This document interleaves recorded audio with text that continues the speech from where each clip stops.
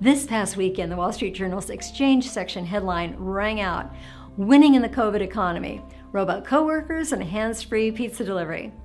The feature went on to extol companies' best position for the COVID era, that had technology that allowed them to adapt quickly to changing times.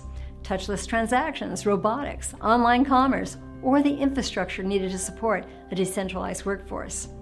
Nestled between homages to Domino's hands-free pizza delivery and Stanley Black & Decker's robot coworkers was a section about a company whose business model is made for this technology, according to Kaiser Permanente's EVP of Health Plan Operations, Dr. Artie Southam. Hi, I'm Amy Grant of the ABL organization.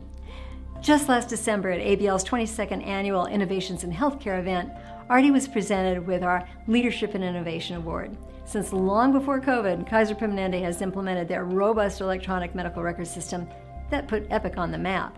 Their EMR and telehealth program already enabled the majority of Kaiser's physician-patient interactions. However, according to the Journal, last year video consults represented less than 1% of scheduled visits, and telephone only 16%, although many more e-visits were held via email. But once COVID hit, by April, 74% of its visits were by phone and 7% by video. 3 months later, once restrictions started to be lifted, televisits by phone receded to 42%, but video visits continued to climb to 14%. The great news is that patients across the country are now able to take advantage of telehealth. Just this past week, Kim Darling, CEO of Competitive Health, was the featured member presenter at our ABL Health Orange County Zoom table.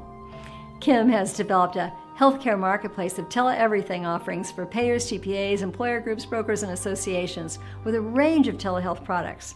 Their telebehavioral health program is particularly popular since, as the Washington Post announced as early as May, a third of Americans now show signs of clinical anxiety or depression, Census Bureau finds, amid coronavirus pandemic. The Census Bureau? Yes, it turns out the National Center for Health Statistics partnered with the Census Bureau to create the Household Pulse Survey to assess the impact of COVID on the nation's mental health, with virtually all cohorts more anxious and depressed in July than they were in April. Of course, even CEOs can feel the anxiety that comes with wondering if they're making the right decisions.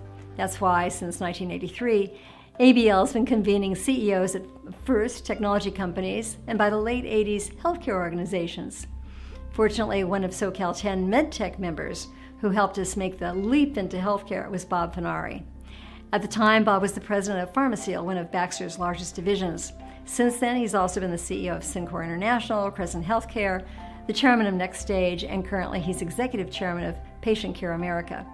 We've also been fortunate to have Bob as the chairman of ABL's Healthcare Executive Council, serving as our guiding light for many years, as our members grapple with the challenges that we face in healthcare, even during the best of times, and use the roundtables as an opportunity to bring your problems to a knowledgeable group of people and get good advice and counsel, particularly during this time of high stress. One of our members who vicariously feels the stress of our millennials working in Silicon Valley's tech epicenter is Cecile Courier, CEO of Concern, the Valley's largest employee assistance program, which of course is now providing online counseling services to wherever tech employees may be moving. Fortunately for ABL's Silicon Valley Healthcare Roundtable, Cecile hosts our sessions in El Camino Hospital, the hospital of Silicon Valley, where she's also a VP. El Camino has to be among the most tech-enabled hospitals in the country, with robotic tugs delivering linens and pharmaceuticals, the most advanced surgical and radiology equipment, and multi-facing cameras, microphones, and screens in each of their impressive meeting rooms. Thankfully for us, a few times before the state was shut down and all of our roundtables became Zoom tables, we were able to practice holding hybrid in-person/Zoom tables at El Camino. As you might expect, the MedTechie members in the group gave me hands-on coaching, including the roundtable the week before, the first of what have now been 47 Zoom tables since then.